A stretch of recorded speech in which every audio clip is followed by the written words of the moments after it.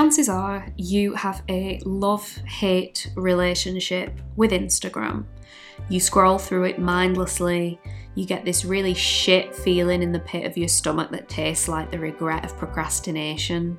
You can't stop though, it's like a weird compulsion. You even close the app and then reopen it immediately out of habit. I mean, I do. I'm talking about me. But I do think these are things many of us do. I bet a lot of people listening to this right now are feeling what I'm feeling. We love Instagram. We hate Instagram. We don't like entertaining the idea of living without Instagram. This episode, obviously, is about social media influencers. I've been waiting to do this one. One of the reasons I'm so fascinated by influencers is how rapidly the culture changes. There was a time before #Spawn meant something. There was no such thing as internet celebrities. Then it became something only a chosen few achieved. Then it exploded. Now people are trying to regulate it. It highlights you for criticism if you misuse your platform. It's evolved so quickly and so dramatically that many of us now respond to influencers differently to how we did even just 12 or 6 months ago. I found an article on The Independent by Oliver Bennett called The Wild West of Influencerdom that sums it up quite well. They emerged almost overnight and in 10 years have gone from a small network to a worldwide community. Some sources suggest that there is now a baseline of 1.1 million influencers worldwide. MediaKicks estimated the industry was worth more than $1 billion, that's £750 million, in 2017. Influencers are the butt of a lot of jokes. They're very easy to laugh at. They're the ultimate millennial punching bag, making their living on the internet, doing something so easily viewed as trivial. Their content looks great, but watching them create it can be cringeworthy. Unnatural poses, making sure they hold their free gift up just right, 50 selfies, whatever. We're so used to the tropes, many of us are sick of the sight of them. According to research quoted on The Drum, 47% of people surveyed in the UK, France and Germany are bored of seeing the same repetitive influencer posts on Instagram. The word they used was fatigued. That's a cult, of course, and no internet community is ever simple or black and white. We're not going to be shitting on influencers from a great height today. We're going to be analysing them quite deeply in an attempt to understand where they've come from, if they're as harmless or harmful as some think, and where they're going. Also, you may or may not be able to tell, but I have a new fancier microphone. I hope you enjoy. I'm just getting used to how to get the best sound out of it and how to set it up. It's extremely sensitive. My old mic, I basically had to get all up in its business to get decent sound. This one requires a bit more distance and a bit more care. So I'll be re-recording sections about 2 or 3 times, I think. This is take 3 of the intro currently. It's getting better. Anyway, influencers. I guess I consider myself a travel influencer now, but I like to think of myself as more on the blogger, and I'd like to get more into the industry side. I didn't know people could, make a full name for themselves only on Instagram. And this was, 2014, 2015, when that was only really starting to happen. And so then by 2016, 2017, I'm starting to realize that there are people who have no following on YouTube. They have no blog. They have no other social content hubs, no other platforms they really use except for Instagram, and that's their whole world. First, I spoke to travel photographer, YouTuber and blogger Cameron Phillips. His Instagram is gorgeous, so stunning, perfectly shot. On the surface, he looks like the atypical traveler influencer. Did I say traveler influencer? I fucking did. On the surface, he looks like the atypical travel influencer, but he made a YouTube video a couple of months ago called The Truth About Travel Influencers. In brackets, it's mostly fake. We talked a bit about his experiences and how he defines his place in the industry. I've gone on some really, really exceptional press trips by brands who've done a great job, whether that be tourism boards or even hotel companies.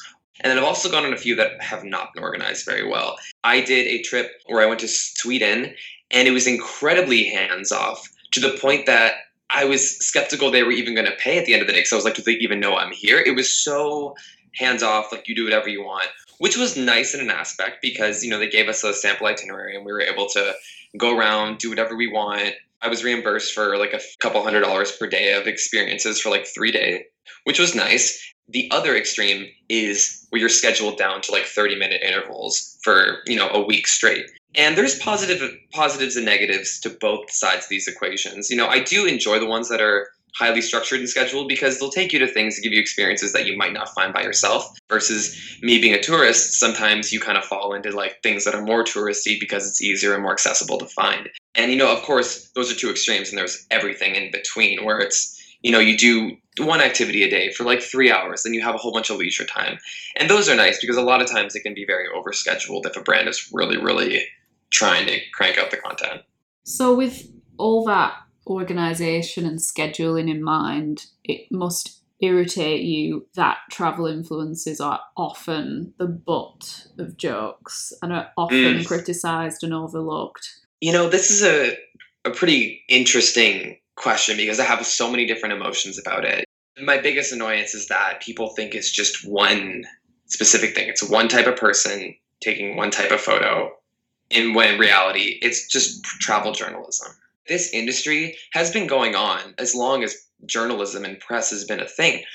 Big tourism boards will invite out writers and they'll write stories about it. And so when you open the Sunday Times, you are reading about these destinations, and a lot of times it's branded. Tourism organizations will bring the writers in to give them experiences so they can write about it and share with their audience. And I think a lot of people, including myself at one point, failed to understand that. You can't really separate influencers from advertising. In lots of ways, it's what they do. Advertisers obviously use them because they have an established audience, and TV and print advertising is, it's still there, but it's sort of old hat. That doesn't mean people don't respond to it, but advertisers are always going to find new ways to catch people off guard. If we go back to what Cameron said, and imagine that travel influencers or any other kind of influencer was viewed in the same way as journalists or photographers, they'd be ridiculed a lot less, I'm sure. So influencers, they go to a specific place, be it a beach, restaurant, park, whatever. They decide what kind of story they want to tell about that place or their day or their experience, what they want people to feel and think of when they look at the image or read the caption. Then they create it, and they spend a long time creating it. You're not looking at take 1 or 2, you're looking at version 35, probably. They edit, tweak, change the depth perception, write a caption, be it long or short. And let me tell you, as a professional writer myself, the short and snappy copy is a lot harder to write than a few paragraphs. Length does not equal difficulty. So they post it, and their metric for success is much the same as a journalist or a photographer's. Number of views, number of people engaging with it, how they engage with it. Going off someone who's, very established in the industry and works full-time at it, or at least puts in the full-time effort towards it, there's a whole bunch of different factors that go into it. The first would be the curation of it, which entails the editing, the photo selection, the color coordination, the outfits, the location scouting, the whole kind of visual representation of what's going on.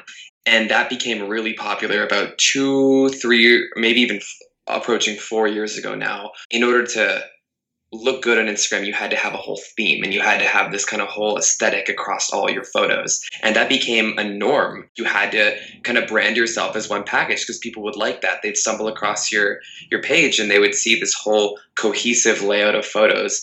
And I think we're shifting away from it now, but still predominantly you'll find travel influencers, lifestyle influencers, fashion influencers, really spending a lot of time not only on the photos, but making sure they all look good together. That is one of the biggest things that people, I guess, don't understand is the amount of time, energy, and emotion.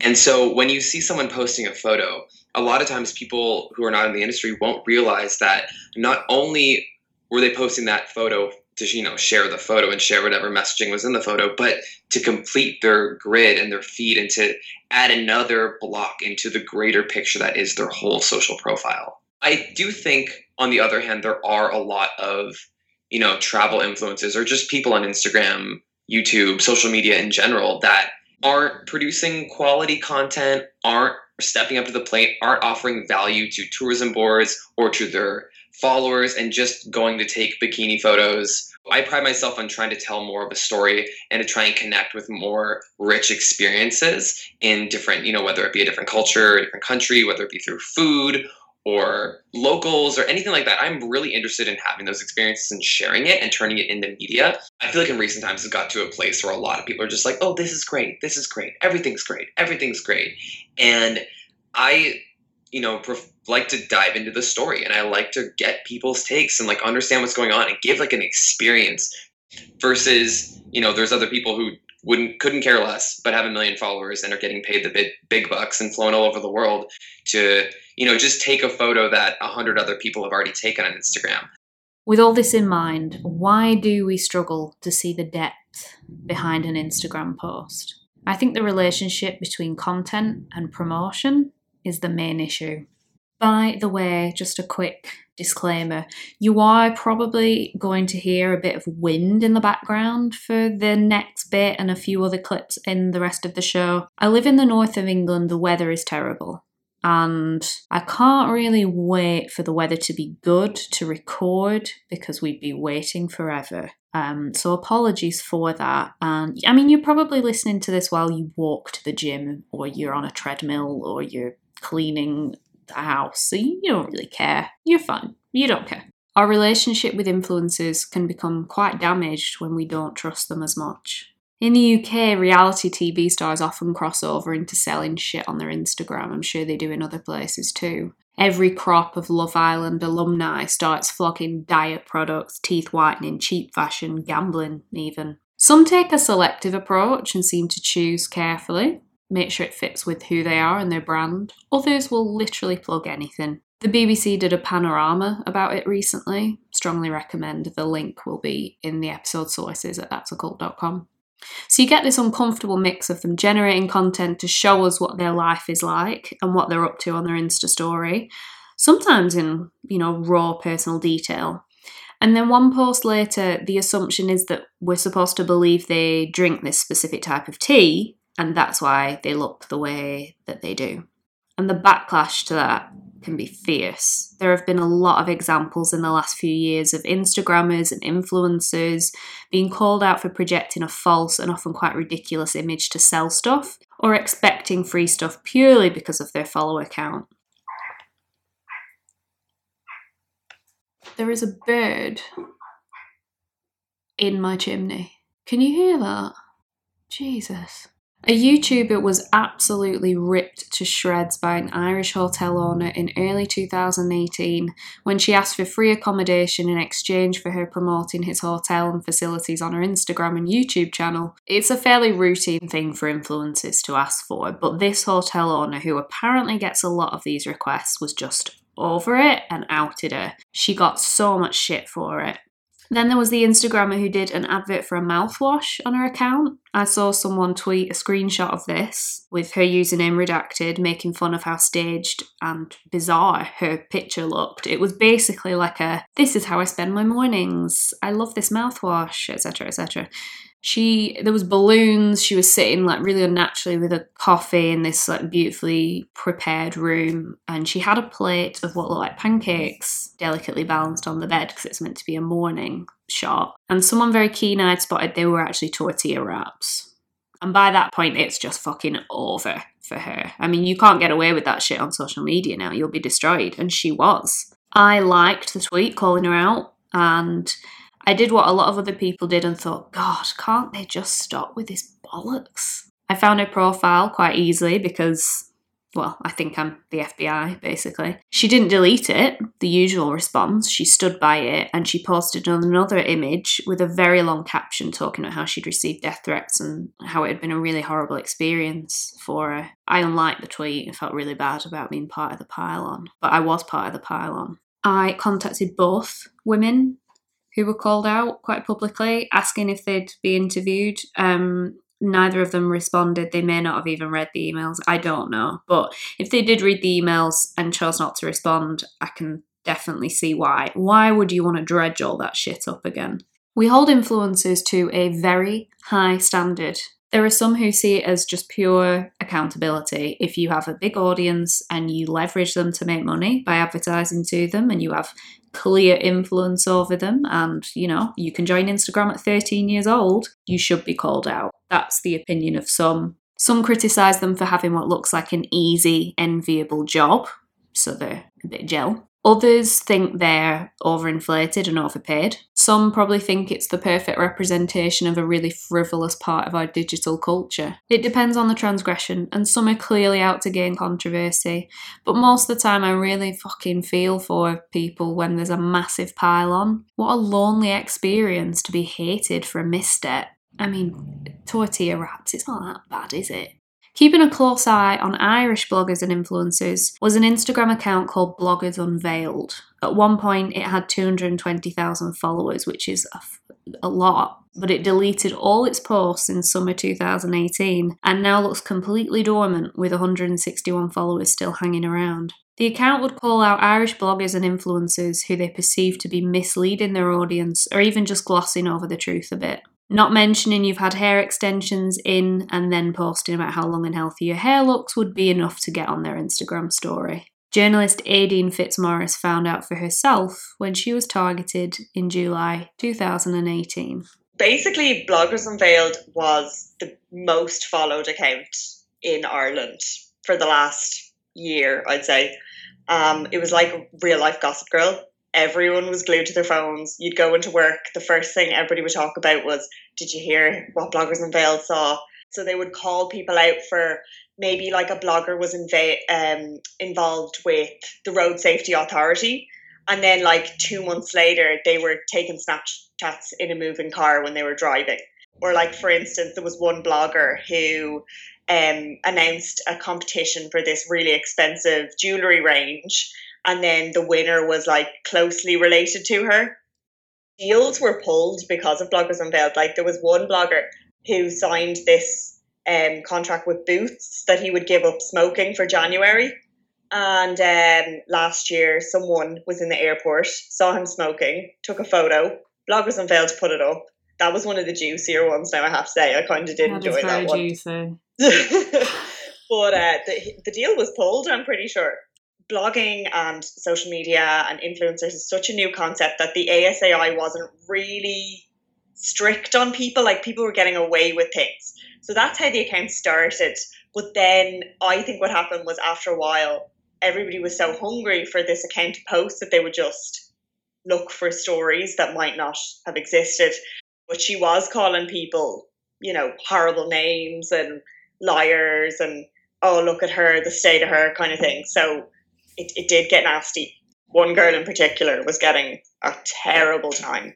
I'm a journalist and I have a weekly series called Tried and Tested. So it's like a beauty series. A hair salon got on to me and said, we'll do a sponsored piece with you for Tried and Tested.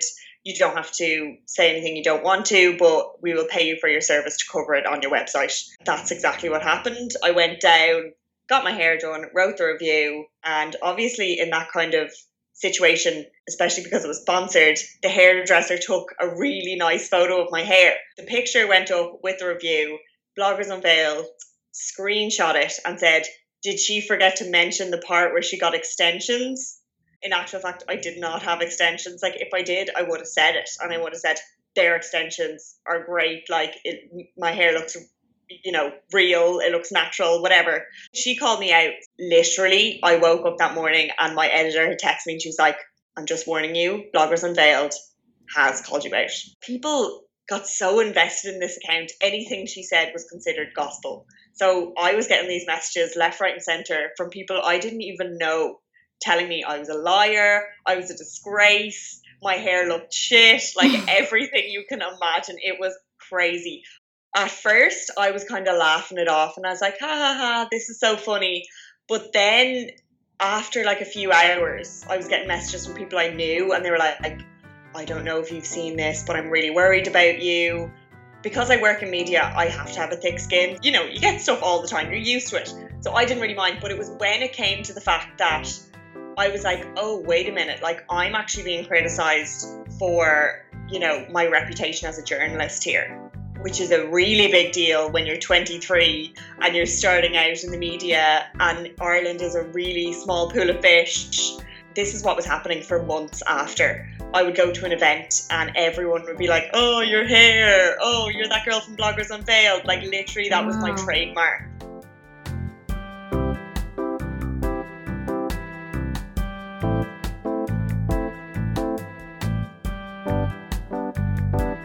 A woman was named as the account's creator, apparently falsely, but also there are quite a few people who claim it really was her and have receipts. And she started receiving death threats.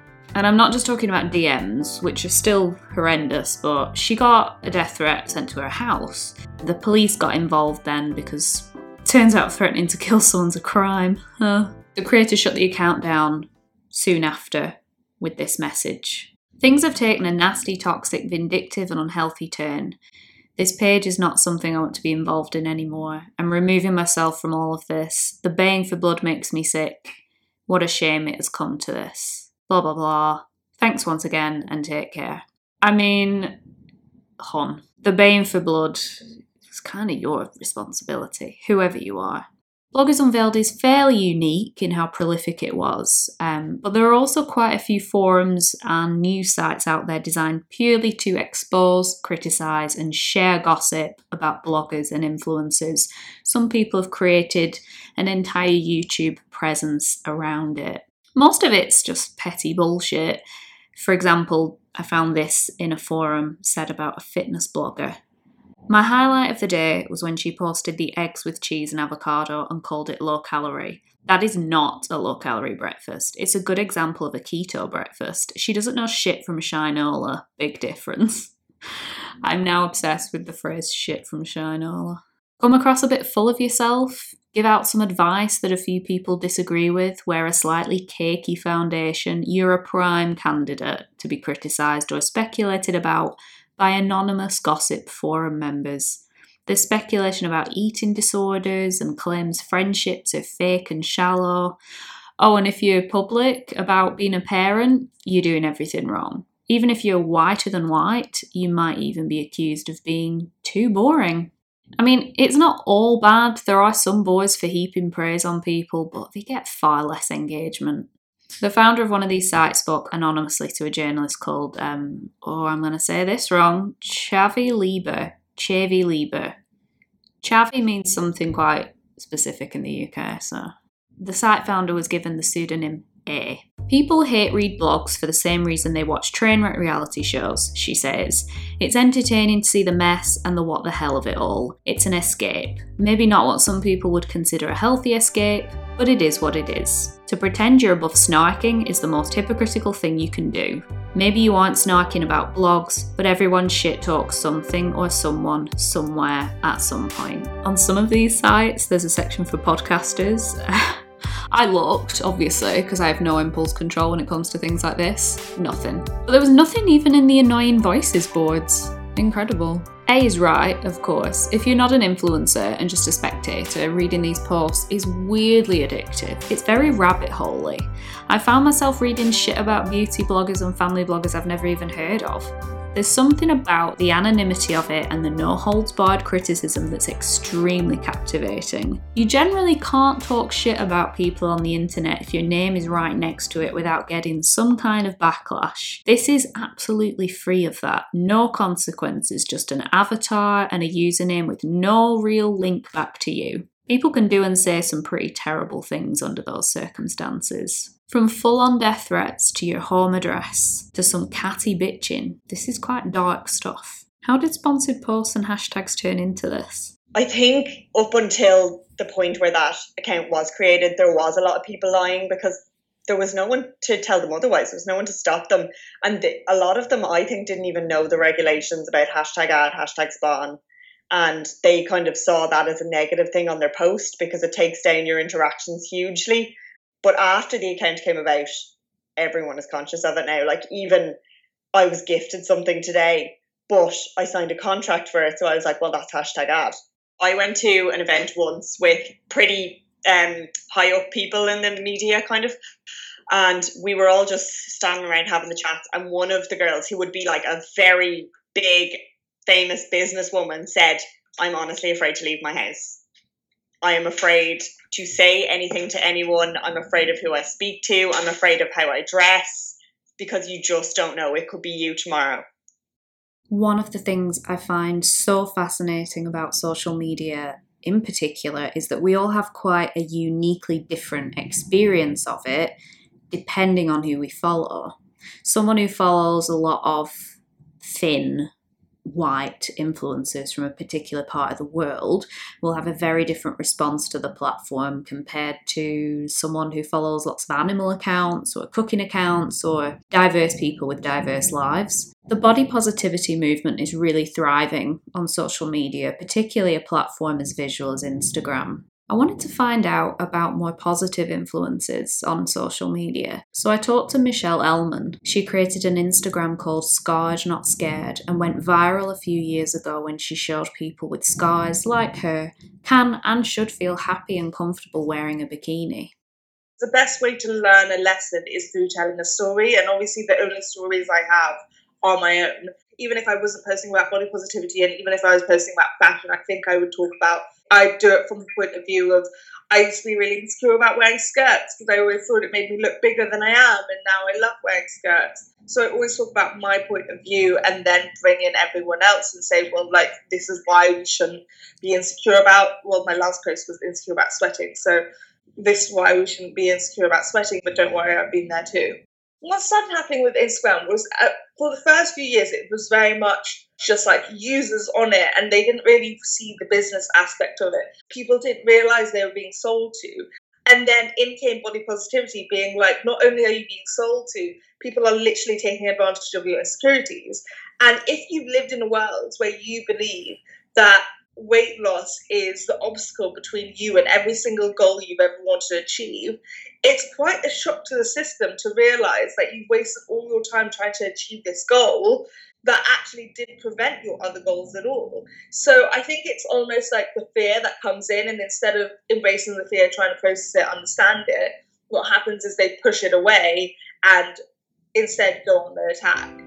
It was in January and it was 2 o'clock in the morning, and I had seen the same body shaming meme 5 times, and I was like, does no one see like how problematic this meme is and how unconsciously this is in our humor and in our culture every single day? And I believe it goes into your unconscious if you see it that much.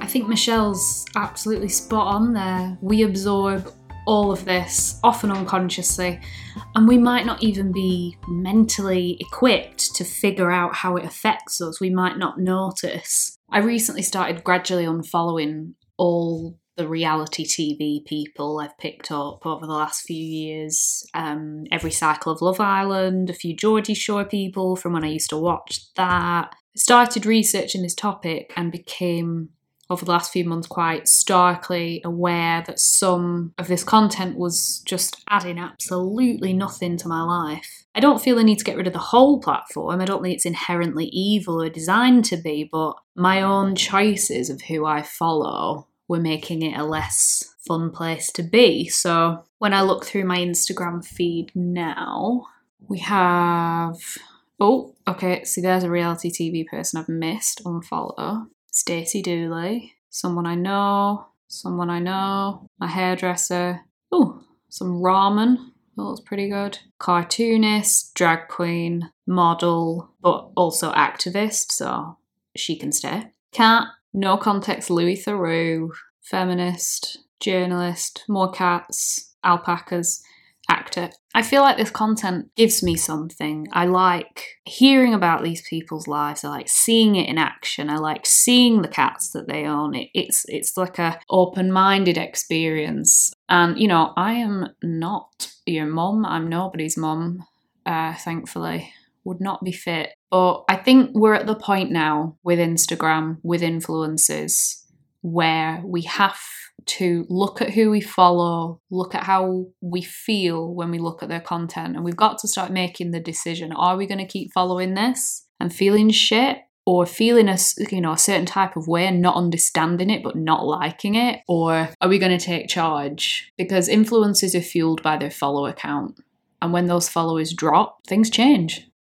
This kind of change in attitude towards influencers might have something to do with just how saturated not only social media is with us, but how saturated we are by social media. This is Dr. Emily van der Nagel, a lecturer in communications and media studies at Monash University in Melbourne, Australia. She teaches a course on youth media and specialises in studying social media. There are more people using these platforms and more platforms all the time. And now that, Facebook's, 12 years old now? It's really become something that is part of the fabric of everyday life. For a lot of people, we're becoming a lot more critical anyway of the sort of messages we get out of places like Instagram, because we understand Instagram now. It's been around for long enough that there is an Instagram genre. The brunch shot, the latte, the cocktail, the pastels, these kinds of patterns that we see over and over on Instagram. When we're familiar with them, we start to understand what the norm is on Instagram and what's not. And there's a lot more play with that, I think, for influencers. As a person who studies social media, and now I have a title of lecturer in social media, obviously I'm faced all the time with this idea that is a very frivolous thing to study. Media criticism, or, like developing a critical lens from which to view the media, is something that's really important. I can really try to make a strong argument that we need these critical skills more than ever in this kind of era of fake news and image manipulation, and this kind of idea, even though it might not be fully realised yet, of the everyone that has a platform. One of the topics I couldn't wait to bring up with Emily was Fyre Festival. I knew she would have some thoughts. In a wonderful stroke of perfect timing, Netflix uploaded its Fyre Festival documentary while I was researching this episode. If you haven't seen it, you need to. It's an extremely wild ride. The people behind a tech startup sold really expensive tickets to a festival in the Bahamas that they promoted with a video featuring Bella Hadid, Hailey Baldwin, the girlfriend from Gone Girl, huge models with massive followings online. They hadn't planned any of the logistics of the festival yet. They had no clue what they were doing and were way out of their depth, but they kept going regardless. When all the ticket holders turned up expecting the party of their lives, they got entirely the opposite.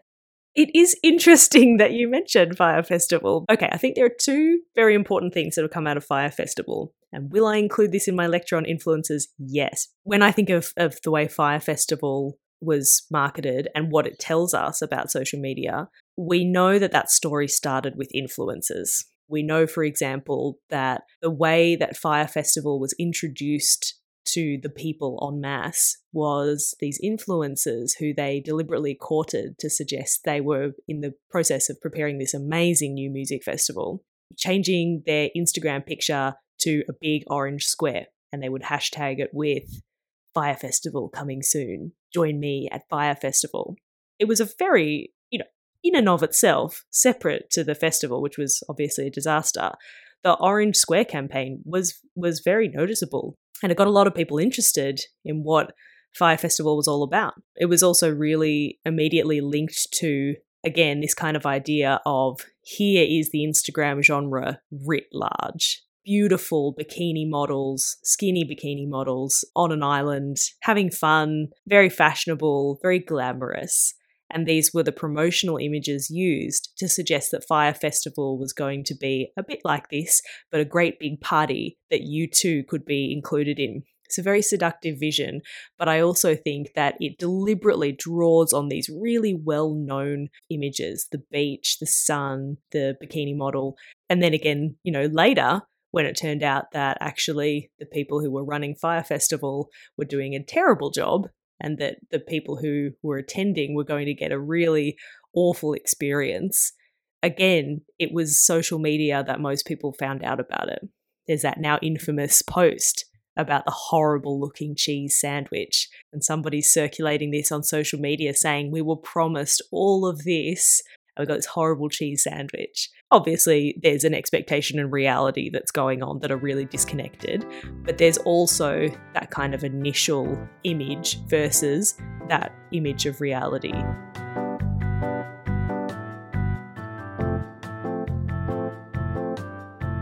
A lot of people are now asking the question, what's the future of social media influencers? Their advertising methods are under more and more scrutiny. We're quite comfortable mocking them and calling them out.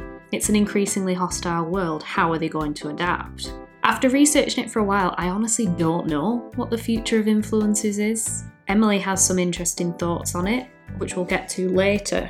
It's difficult to know how influencer culture will change, but we can have some good guesses as to why it's going to change. One thing we can't ignore is the fact that pressure on influencers to be more responsible and authentic, but also post more and build their audience is getting heavier and heavier. Burnout and exhaustion is really common. Even Michelle, who's cultivated a very positive Instagram presence, has felt it.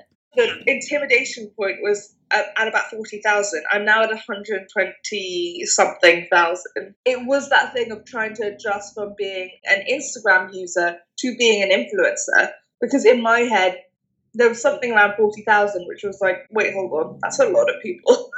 There was a lot of backlash against body positivity at that point, and it felt like anything I was saying was getting critiqued non-stop. And whilst I'm really there for criticism, in the extent it was coming at me, the maliciousness, this platform that I really enjoyed had become somewhat negative, and I didn't know how to manage it yet. I didn't know what to do about it. I find I'm not happy on Instagram if I put too much focus on my following. I couldn't tell you how many followers I have on my Scott Not Scared account. When I focus on the following, it's actually really hard to be creative. Like, I don't think consciously about the fact that I'm posting to 120,000 people every time I post. It's a great following. I really don't need any more to do what I want to do or to spread the message. Any Instagrammer who's actually seen the change over the last 4 years knows it's next to impossible to grow on Instagram, and you're lucky if you're not losing followers every day. The pressure of putting so much content out is a lot. For example, if I went viral in 2015, which I did do, I gained 10,000 followers in the space of a week. If I went viral now and was in every single newspaper outlet, I would maybe gain 1,000 followers. In 2015, if I was in a newspaper, for example, I would gain probably 5,000 followers. I was in a Telegraph two weeks ago, literally no different to any other day. People aren't looking for more people to follow. They have almost like hit their limit of people they want to follow. And unless you're really doing something different and unless you're really challenging it, people don't see a reason to follow because they've got the people they've almost attached to. They've got the people that they come on the platform to see every day. And you have to work really hard to squeeze into the 200 that they follow or the 500 that they follow. Travel influencer Cameron is also not 100% comfortable with one of the platforms that he uses. Instagram has always been kind of a weird spot for me. I'm trying to change my mental relationship with it and my mindset about it. So in recent times, I have given up a little bit of the striving for perfection, but without a doubt, I find myself drifting back there so easily. When you just go for a scroll on Instagram and you find, 10 random bloggers who have big followings and look great and they're working, and it's like, well, how can I get there? Which then I feel like I'm compromising my own authenticity. I listen to a lot of podcasts about business, personal branding, social media. The common narrative among all these people, followers are great and followers give you the brand connections and whatever. But there's definitely a point where it's not all about just the number, having 100K next to your name. It's about the actual connection you have with these people and the relationships. Because having 100 people that'll buy a product versus 100,000 people who don't really care is going to make all the difference. And that's just 100 versus 100,000. Think of if you actually had, 20,000 people who cared about every single photo and really cared about what you had to say. And people get lost, including myself in the past and still now, and I'm working on it, but people get lost in that vanity number of I want to have a 1 million next to my name, or I want to have 100,000 next to my name, and fail to see the importance of making sure that people who follow you actually care and that you're giving them value. So then when it comes time to monetize yourself, they'll take action, they'll support you, and they'll give you that engagement that the brands really want at the end of the day. There's one fairly uncomfortable truth we haven't talked about yet. Those Instagram tropes that Emily was talking about, that language of Instagram imagery we all understand, we obviously do it too. It's not unique to influencers, it's just that they do it in front of more people. We mimic influencers on our own profiles, whether we have 50 followers or 5,000. We try to get that perfect beach shot or frame our latte just right, but we're not being paid for it. And that seems to be where the difference is. At what point does one become an influencer? When you get your first free product, first hate comment, first message to your all inquiries email address? Here's Emily again, talking about the future of social media influencers. Our understanding of influencers, as well as the practice itself, is expanding all the time. So when I was researching influencers to talk about in my lecture, I came across this site that is specifically geared towards those really micro sorts of influencers.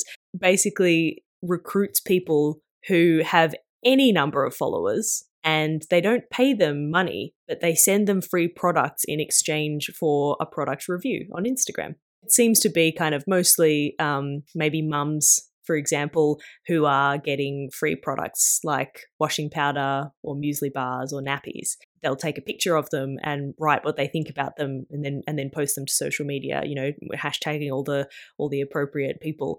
And I really feel like that part of the influencer dynamic is not looked at very much. These mums who are reviewing washing powder on Instagram, they are poles apart from the kind of celebrity bikini babe kind of influencers that we saw in the Firefest kind of promotional videos. But they're doing a really similar thing. I read a piece by Alice Marwick that really changed my mind about what my own perception of influencers. In this piece, she suggests that micro-celebrity might be a niche practice, but its dynamics are increasingly part of everyday life. So she's kind of almost getting to the argument that we're all influencers, because whether we're trying to sell something or not, we are still kind of tapping into those key parts of the whole social media experience of attention and authenticity. And we all try to present our best self and live our best life.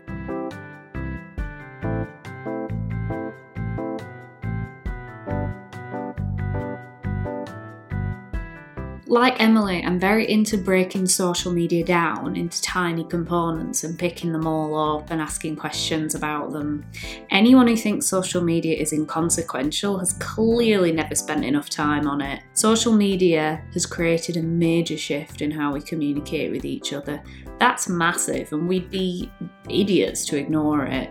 As you know, I'm banging to the internet. It's complex, but ultimately I think we're better off with it than without it, as long as we can understand it. Influencers, though, are one of the parts I'm a bit iffy about. Before I started this episode, I was fairly sure I understood them. I didn't. If we critique influencers, we also have to take quite a critical look at our own behaviour on social media too. We're all performative, displaying what's good in our lives for a digital audience. There are people who use social media very consciously, and they're responsible to their audience. But even they're not totally free from the downsides. How easy it is to eavesdrop on a false image of someone's life, feel inadequate. We've heard all of this before. They're thankfully starting to teach it in schools. I thought at the very start of the research that influence would be the most cultish aspect. These people have influence over us that's really significant. They're changing the way we think, changing what we buy. It sounds really manipulative when you think about it like that, and some people do think about it like that. There's a lot of validity in it. If you scroll through your timeline thinking every promotional post is there for the good of your health, well, you can have a bad time. What we can see though is there's no one correct way to be an influencer. People speak to their followings in entirely unique, personal ways. Some abuse them, but many don't. And though a critical eye can turn into a critical mouth very, very easily, we're becoming so much savvier. That's surely a good thing. We're unfollowing, we're saying no, we're not flocking to someone's page in the same numbers anymore. Influencers have to work harder, which can lead to some desperate dodgy tactics, but they don't last. It's also paving the way for content creators who are just doing a fucking good job and enjoy what they post and bring a new enthusiasm to all these platforms that we use every day. Despite the odd transgression, I think influencers have generally become too easy a target. Eye takedowns don't really work. I think we think they do, but they encourage death threats and a feeble apology more than anything. If someone really does abuse their platform or starts encouraging their 14-year-old followers to start betting on horses and taking weight loss tablets and shit like that, we already have the tools to shut them down. After all, they feed off views and likes and follows. The best way to end their relevancy is silence. We're the ones with the power. We need to remember that. So yeah, if you feel discomfort with social media, but you still want to use it, go and do a cull. It's quite empowering. Unfollow some people who've got a bit repetitive or you're not interested in anymore. And if you still don't feel better, well, you give it a go. Personally, I'm much happier now that my Instagram feed is my IRL friends, Nigella Lawson, and some alpacas, because Instagram doesn't have to be a place where you're advertised to. It's a place for photography and words, and with that combination, you can do anything.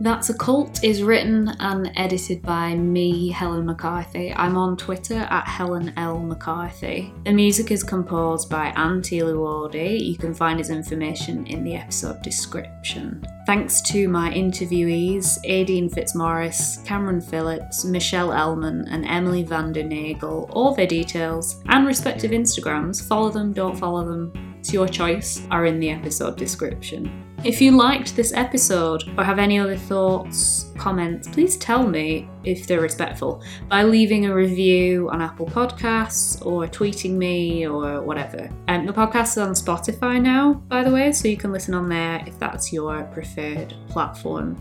I also want to hear your internet cult suggestions. Just email that'sacult@gmail.com. You know, make it niche. Primarily internet based and weird as shit, and I'll probably be into it. If there's a subreddit, even better. So yeah, thanks for listening.